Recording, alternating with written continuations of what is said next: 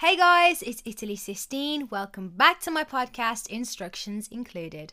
Okay, so today we're going to be talking about the importance of setting your standards early on. I have made this mistake, and I know so many people who have made this mistake, so many girls who haven't set their standards early on. Now, let me tell you why it's important. If you let a boy talk to you disrespectfully or say things to you that slightly offend you, when you start getting further into your situationship or dating and you start to pull him in for it and you're like, please don't talk to me like that, he's going to think, you were different, you've changed. And he's going to lose somewhat interest. He's going to think, God, she's always having a go. I'm always doing something wrong. Because it's built up things he's done wrong. And it's like you're springing it on him all at once. So set your standards early and you avoid this problem. For example, if a guy is talking to you and he starts swearing at you and he calls you names and you don't like it, tell him. Now, I know many girls who are scared to call a guy out if he's acting up, but don't. Because here's the thing.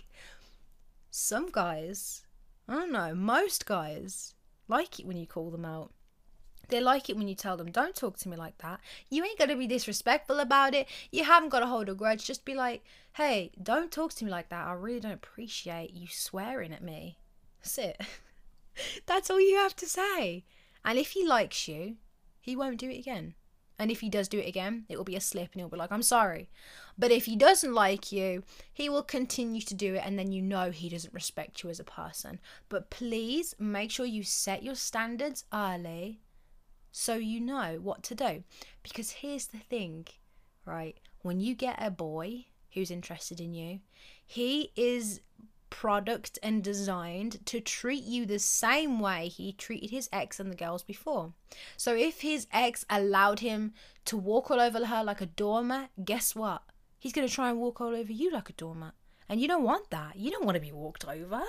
If his last girl accepted it, he's going to think you're going to accept it. So what you have to do is shape him into the person you want him to be. Let him know what you do and don't like. If you don't like, what he's doing and how he's talking and how he's acting, tell him, I don't like it when you act like that. No need to swear, no need to cuss, just let him know. And if he tries to beef you over it, you are not meant to be with that person.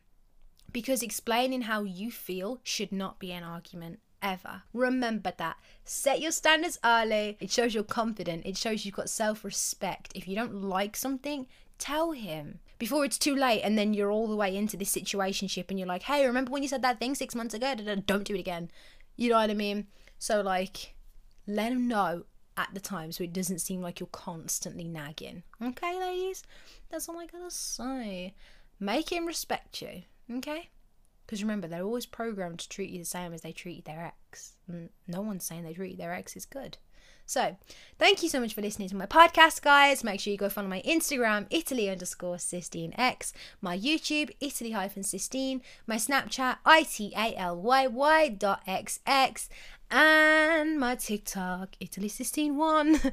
Until then, I've been your host, Italy Sistine. Thank you so much for listening to me. Bye.